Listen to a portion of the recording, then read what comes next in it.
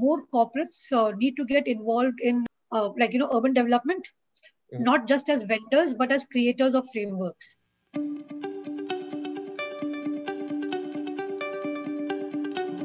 Hello and welcome to the season 2 of Understanding the Future. I'm your host Punit Gandhi, and Climate Center for Cities is excited to bring to you a podcast about the future of work in the field of climate change, urban development, sustainability, and innovation. We will talk to experts working on ground as well as in the top management of government and non-governmental organizations to better understand how their field looks like in future. This will help us in preparing to enable climate actions as well as gauge the type of skill sets and jobs that would be required in future to solve complex challenges. If you are listening to it for the first time, do tune into season 1.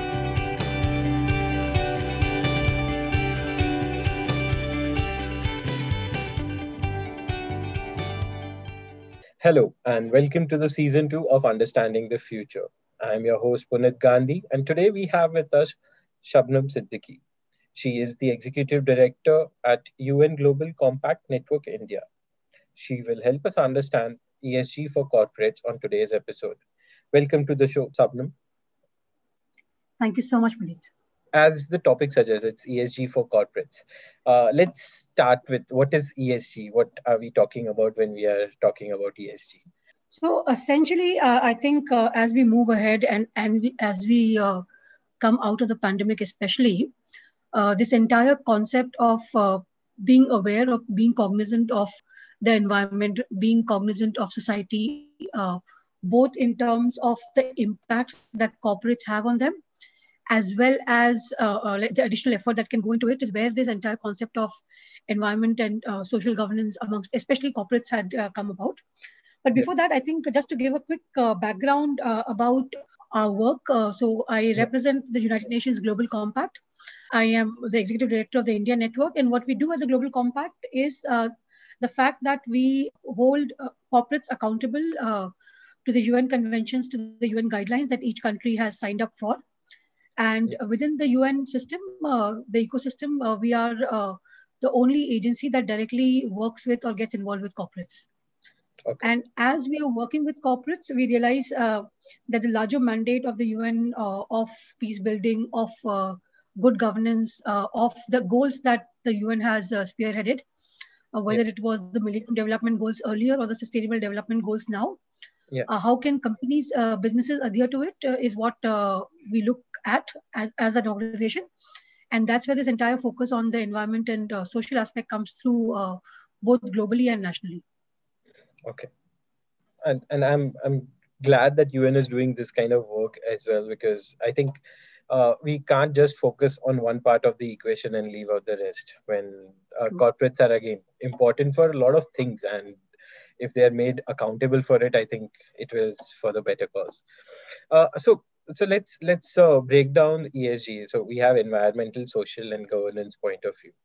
Now, when we're looking at all 3 points of view, they vary drastically for every kind of organization in corporates as well. So how is that taken into account? So essentially, when we talk about a whole set of governance values or the ESG framework, as we speak about it, there are some values. Global Compact has been formed on the basis of principles. Okay. Essentially, it's been a learning from within the corporate world. So we have had these World Economic Forums for a couple of decades. And at one of the World Economic Forums in Davos in the year 2000, the idea came about that because business is part of society's problem, they need to be a part of the solution. Yeah. And with that in mind, businesses collectively agreed to, under the leadership of Mr. Kofi Annan, who was the then Secretary General, that they will adhere to a set of principles on human rights, labor, environment, and anti-corruption. Okay. So how do those principles get translated in different geographies? And how do those principles get translated into different verticals within an industry? So if you're saying a manufacturing sector, what does it mean to them? What are their challenges more, and what do they want more handholding on? If it is an agricultural set of companies, it's different. If it's the energy sector, it is different. So depending on the sector-wise, division of the companies, the frameworks are different. And the idea that has evolved is that earlier, especially in countries like India, when at least there was a lot of bent of mind towards philanthropy, the idea was that a business should avoid doing harm. But from the doing no harm to doing more good is what the journey of ESG has been, in my understanding. Okay. So that's a very interesting way to look at it, that doing no harm to doing more good, because I think again that brings back people to the center of this whole thing. While when you're looking at corporates, that's quite the opposite. Uh, I'm not sure, like it's always opposite or not. Somehow they are the center of it as well, but in a very different fashion of it. Uh, but so coming to the Indian perspective of it, we have had CSR generally. So how is ESG and CSR aligned or different? So essentially, I think they're quite different in general, because the corporate social responsibility, as we understood it in India, which was voluntary earlier, and now, like with recent amendments, is getting the rules are getting more stringent. It was more like you do something and then you have a percent of your profits, and you pull back that into society to doing better projects. When you come to ESG, it is about mainstreaming those values in your business operations. And that essentially is where the entire divide is. Earlier, you could be doing a lot of, if you only look at the extractive industries, you could do a lot of damage to the environment, you could do a lot of damage to the labor force, you could flout, especially in the manufacturing sector, labor laws and all that. As far as you are giving 2% of your profits and like into investing into projects, you could have you could sleep well, kind of a thing. Yeah. But the understanding that a lot of it now needs to be mainstreamed, so that you do not make those necessary choices. If there's a choice of how you can be a better, more ethical business or corporate house, is where the transition is. I think one has led to the other. So like the understanding of the closer working association of corporates through CSR with communities made them see a lot of things firsthand, and that is why for them to accept ESG values and to report on it became just more easier for the corporates that were willing to do it. For the corporates that needed a push, the mandatory compliances helped in pushing it further. So they are in some senses interrelated, but not completely synergized with each other. Okay. And ESG currently is not mandatory. Only some companies take it up. As much as I have read and did my research, some of the top 100, 200 companies try to focus on it also from the stock market point of view. And this is how it is being promoted. So, what are the current challenges we have seen in the Indian industrial scenario on uptake of these kind of things? So uptake has been a bit slow to begin with, and perhaps all kinds of progress on good governance values might suffer a further setback because of the pandemic. Because as soon as whenever we open the lockdown and whenever life does come back to normal, which is still far ahead, there will be a lot of focus on maximizing benefits, because there has been a lot of losses that have happened, would have happened over the last couple of years for some corporates. So progress has been slow. But what I've seen in general in India has been that most of our compliances initially are very flexible, very pliable, and then when people get used to it, get a hang of it, then it becomes mandatory. So I think ESG would definitely go down a similar route going forward, because now there are some organizations always that love to be the early starters. So they are willing to experiment and try out new things. But as soon as there are positive results from those aspects, I don't I foresee not too long in the future that ESG would become mandatory, and perhaps we'd move to something bigger after that. So slowly and steadily, it will definitely become mandatory. I do hope so that happens, because as much as I look at it from my perspective, the major challenge what I foresee over here is on the lines of governance part. You can still do a lot of environmental things because they are off-shelf products that you have to do it. Social is not the easiest one, but somewhere more close to people, so it's easy to do. Governance is a major shift in how policies are framed inside the company, how things are done.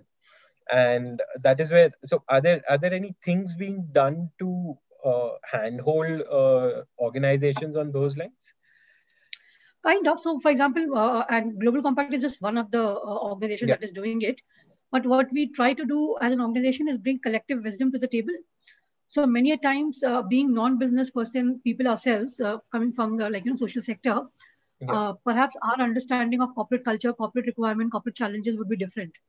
But when you get five different corporates, both public and private sector, in a room across the table, for Yeah. them the peer learning aspect enhances.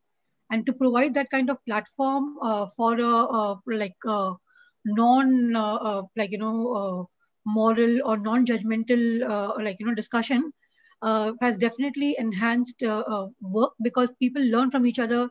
And most of the time, as children, as we grow up, we have been told time and again that people might not learn, or like children might not learn from what you tell them, but they learn from what you do. So getting those kind of flagship companies and flagship projects and flagship initiatives, the lighthouse ones, in the forefront is what we are trying to do. And then once you have something that is unique, then other companies coming together to see, can they achieve that, can they go beyond, can they do something different. So that becomes easier. It's a lot of negotiations, it's a lot of learning that happens. And 10 years in the Global Compact, and to me it still every day still seems to be as if I'm learning something new. So it's a great field to be in, governance, especially corporate governance, the entire ESG framework, because it's an evolving framework. What we are also trying to focus now, to the 2021 onwards, is to look at skilling. Yeah. Because a lot of our traditional skill sets might or might not be appropriate for the kind of evolution that's happening in the governance structure. So Yeah. even to identify what kind of skilling is important, and different verticals, like a simple thing as CSR, if you look at companies, wherever CSR is being managed by professionals having understanding, having background in those kind of roles, the impact is much stronger than when Mm. it is an added responsibility given to somebody within the system, as, in terms of just a different role to do within the same company. Yeah. And it's not saying one versus the other, but just that if you have the right kind of skill sets and the education to back it up, the right Yeah. kind of skill sets, then you just do a better job at it. Because learning takes time. By the time you learn, then you're ready for another role within an True. organization. So True. skilling becomes important. I do agree, and I think that is where a lot of buzz is also coming around on the lines of just transition things, where how do we, because you're let's just take automotive sector. That is one of the biggest sectors, especially in India as well. You have traditionally employed so many people in making gears and making IC engines and everything. Now, with electric cars coming in, how will they go ahead? What do we do with them? And your mechanical workshops are dying down then. So Yeah. what happens with them? So that So, becomes, I think, but a I very think, integral part to it. Puneet, because I think that is what the I personally think that's only ringside view of the entire domain. Because companies, when they strategize, companies when they come up with, when they invest so much R&D into coming up with new designs or new products, Yeah. do a lot of back and forth. I was very amazed a couple of years ago when I sat with one of the companies, and just to realize that when they had planned to launch a product, they Yeah. had done a 20-year mapping and planning of it, of how it will evolve and how it will grow. And that Wow. kind of planning is not something that the social sector is used to. Yeah. And especially our generation at the moment, which is so used to short time news handles and short time news alerts, and the word count of Twitter, and repeated knowledge, that Yeah. we don't realize that many of these businesses, when they do involve and we see the market failing, but they Yeah. have done the maths and they have invested, keeping in mind a very long future in mind. So I think it's very, and if you see a ringside view, it will look catastrophic, but slowly and steadily you see how markets grow, and understanding comes. Some calculations can always go wrong, but most of the time, the planning is really good. Okay, that sounds fascinating, because a 20-year plan would be great on our level Just as for well. one product. Just for one product. Exactly. So if we are also designing policies or something on those lines, we can envision up to next 20, 30 years, something like master plans that are created for cities. It would make it much more fascinating and would account for many more things than what we would usually do. True. In fact, I personally think that is the only way to do things. Like anything that you do, if you do not have a 20 to 25 year worldview, whether irrespective of the fact whether you individually, personally are engaged in that kind of work or not, it defeats the purpose, and that is what the sustainable development goals are all about. Like even if you see the sustainable development goals, if it is a framework for 15 years, the first 5 years just go about learning how it is important to you, where it can be implemented, to know that the goals are very specific. Every goal has a target. The targets have to be mapped against indicators. It's not some randomized report that comes up. 5 years go into learning. By the time you implement, it's also time to wrap up. So 15 years seems so small. 25 years is the minimum that we should let an idea grow before you can really map its impact. So I think that is a good skill set, irrespective of the vertical or sector that you're engaged in, as well as geographies. Absolutely, I agree with that point. So coming back to the that side of the story where we are talking about social and governance. Now these are very subjective points, while and not directly, that okay, we can give something this much credit or this much of marks or whatever we are looking at it. How do we quantify those things in a corporate sector? Because again, it would be different for an automotive industry, mining industry, or somewhere like a BPO. So they're all part of corporate, but they're very different. No, so I think, but for that, there are different kinds of reporting that exists.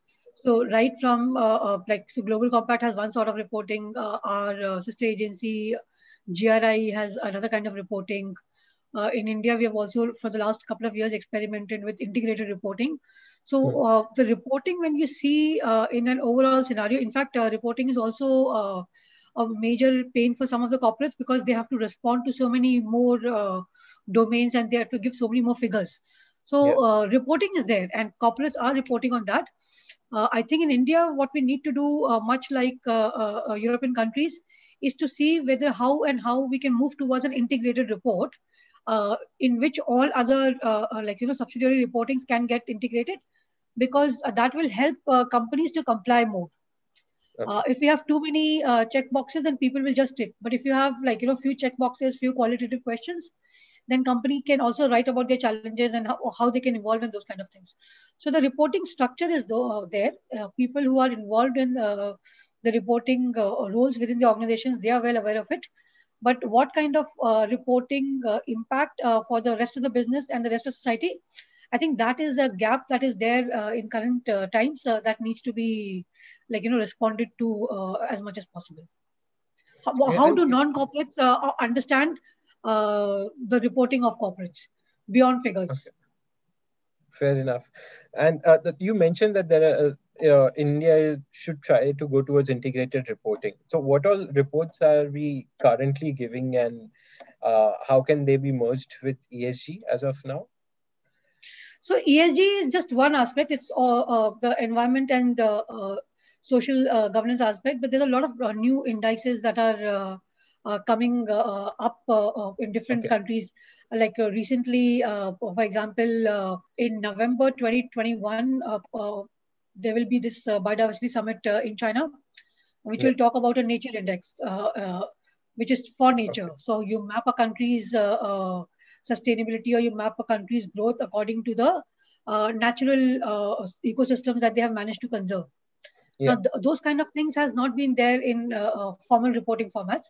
And I personally believe that, for example, if a shift away is done from GDP, which will be slow and which will take time, but if and when that happens, countries like India, countries in Southeast Asia, countries in Latin America, Africa, would emerge higher up in numbers because they have managed comparatively to be to hold on to their ecosystems and still do progress. Yeah. When it comes to just rough numbers and industry, then these countries lag behind. So what gets valued, if those value denominators change, Yeah. then like countries ranking also overall will change. So it's again the same thing about people, planet, prosperity and partnership that we all talk about, and Yeah. how do we break it down and how do we understand them more. Yeah. And this was again, I guess, spoken up in UN as well on the lines of beyond GDP and going beyond this whole aspect of gross domestic product. We are based on that as of now. I really hope we go away from it. We have now happiness index coming up. You just mentioned about nature index. Uh, can Mhm. can we have a quantifiable way to merge all these indexes up as well? So I think we are kind of moving towards that. And as of now, from what limited understanding I have, integrated reporting that SEBI had, I think, 2 years ago, like rolled out and suggested that the top 500 companies get working on that. I think from what when I saw it last, there were only 9 companies doing it. Maybe there are more now.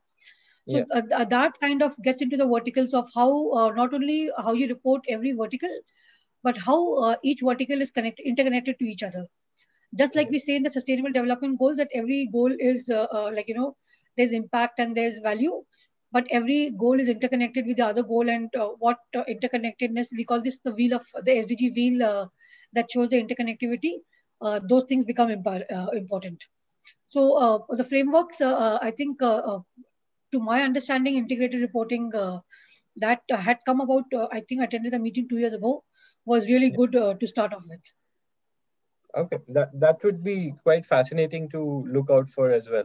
And I hope that we can maybe take out more of impacts out of that as well, especially because the new age industries that will come up, especially on the electronic side, I feel, because everywhere now there is IoT device or somewhere on the line some form of electronics industry. True, true, true. While they are small, the amount of materials they will consume is going to be huge.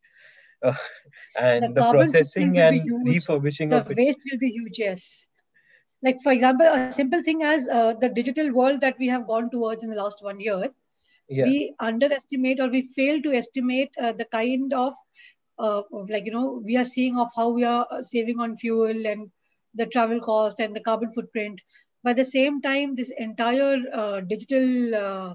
pollution, or the digital detoxification, and what kind of reporting is required, so that will be a completely new set of values and set of frameworks that is evolving at the moment. In fact, I'm personally engaged in developing, for example, compliance systems for innovators, because we countries like Okay. India, we have a lot of startups, we have a lot of companies evolving, and when you are evolving at that early stage, Yeah. compliance is never the first thing to pop up in your mind. Yeah. It's about how to access funds, how to scale and those kind of things. But how do you put compliance structures in place at the beginning so that there's no fallback afterwards?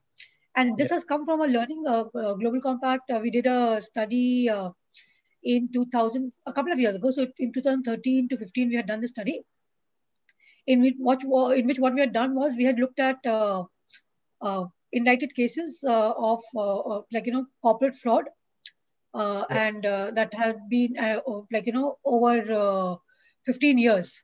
And we Yeah. realized that most of the fraud happened when it was initially a very small mistake, but because nobody took accountability, the cover up was so immense that it ended Yeah. up being in a big fraud and big money got exchanged and those kind of things. Yeah. But so those kind of hand holding instead of letting something go wrong and then complaining about it, we are trying to see where we can fit in, where we can get the right kind of systems in place so that things Yeah. evolve. And I think that is connected with the urban framework that NIUA is working with, especially the climate smart cities. Because if you look at urban environment, if you look at urban infrastructure, how does development and nature converge? Can it feed on each other? How do we so those are kind of practical ground level realities that Yeah. we need to explore. No problem is without a solution. Yeah. But we'll have to see our mind focus, whether we will focus on the problem of what cannot be done, or where we look at solutions of what are the possibilities, what are the alternatives, and we go ahead with that.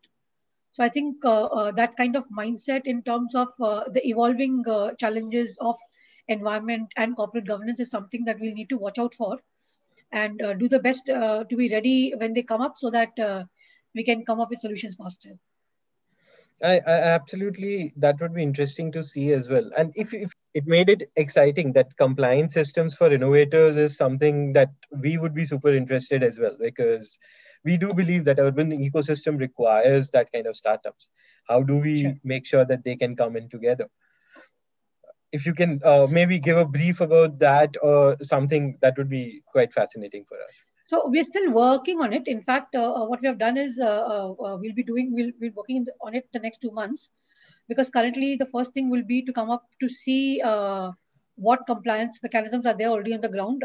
My presumption is there are less, but sometimes you presume less, and then when you actually go do the research, you realize there's so many much more. And then to see what works for different verticals again. Yeah. Wherever there is, whenever any innovation will have more people engagement, the set of compliances that will be required will be different. Yeah. Wherever technology is at the forefront, the kind of compliances that will be required will be different. It's a health startup, if it's an educational startup, the compliances will be different. So just to understand the requirements of the innovation and startup space, and to come up with the architecture of compliances is what we are looking at. So we hope to get it ready. It's still underway, so I cannot talk much about it Yeah. at the moment. But we hope to have something ready by August to share it with a wider audience. That would be great. I will bring you back after that to talk about the same. Sure. Uh, Perfect. Coming to one of the last questions that we generally have for all our panelists is, what kind of skill sets do you see important in lines of ESG when we are talking about ESG? What are the core skill sets that would be required here? So it's a tough question, because I think more than skill sets, I personally believe that ESG requires a commitment and a temperament. Okay. And that kind of commitment and temperament, in the sense of the set of values, the set of principles, for example, that we incorporate at the Global Compact, are crucial, because I've seen many a times somebody from, like, say, a management field, uh, with the right kind of direction, with the right kind of knowledge, could emerge as a better proponent of like you know ESG, compared to perhaps the value loaded social study system sometimes Yeah. that come up with the requirement. So it's a very it's not a very clear cut shift of skill sets that I foresee myself, but one mindset, and then a complete. So I'm a big believer of monitoring and evaluation. So if we keep evaluating where we are falling short, what next to be done, how do we do it? I think those kind of things will help in the ESG governance framework. Otherwise, it's an open field for management, for legal analysts, or from for the corporate culture, and everybody will come to it with a different angle, so to say. And the best example for this is if you look at gender studies, or especially women's integration into the workforce, the way that a corporate board member will think about the issue will be different vis-a-vis a legal personnel that will talk about rights, vis-a-vis a social sector expert that will talk about equity and all that. Yeah. But it's an open field, and it will require a lot of flexibility, a lot of desire to learn and perform, and at the end of the day, always willing and openness to change, Yeah. because any set skill set will get outdated very fast in today's time, both in the corporate culture and and the social setup. Strategies and businesses are evolving at a very fast pace. Yeah. So unless you're completely on top of it and completely ready to evolve, it becomes a challenge. So all Yeah. skills skill sets, but right temperament. I do agree, especially having worked in this sector for now more than 2 years. I do agree that it's required. Yes. Thank you so much. If I have missed out on any point that you would like to cover, you can do so. No, generally, I think like with the corporate culture, one thing that we have been, as the Global Compact, also trying to share has been the very fact that more corporates need to get involved in urban development, not just as vendors but as creators of frameworks. Because what has happened over the years, because we work with the within the smart cities framework in a couple of cities also, and Yeah. while businesses can build your infrastructure or get your technology or can do the the actual work in terms of getting things done.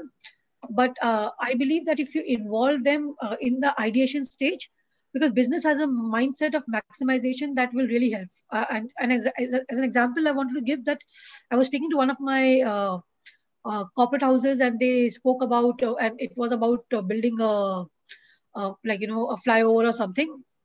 Yeah. And then government believes that everything, so if it's a PPP partnership, things work, we give them this, they give us this, and that's everybody lives happily Yeah. and ever after, which does not happen. Yeah. Because the government has access to a lot of resources which it does not know how to monetize, and the business has a lot of ideas on how to monetize but does not have the authority. So I think as we develop frameworks and as our cities expand, as our urban spaces and peri-urban areas expand, getting the right kind of business counterparts to sit on the table to say what will work, what will not work. If they come in as Yeah. for bidding only, they will bid and put their right foot in, and they'll try to convince you of everything else. But if you bring them in as advisors also, that really helps. So that kind of collective action between urban bodies and businesses is extremely crucial. Not to see each other as the Tom and Jerry kind of a thing, Yeah. but to see how more symbiotically you can work together, because that will give more results to the city in general. So I think Absolutely. that is an area that we need to focus on going forward. So any committees that gets formed for road widening or for building infrastructure, if you can get somebody involved to advise of what works, what doesn't. In today's times, there's a lot of recycled products that are available that businesses use all the Yeah. time, that will respond to the climate action framework also, Yeah. which as researchers or which as urban practitioners you might not have access to, but the businesses have access to those kind of information. So I think picking their minds more when you develop strategies and policies, and not only when it gets implemented, is very important. So I think I just wanted to add that on the table. Thank you. Absolutely. That was very much required. And I do believe that collaborations on those lines will only lead to better ecosystem in general. Uh, Sure. Thank you so much, Shabdam. This was absolutely fascinating and I really enjoyed it. Thank you so much. It was a pleasure talking to you also. Thank you.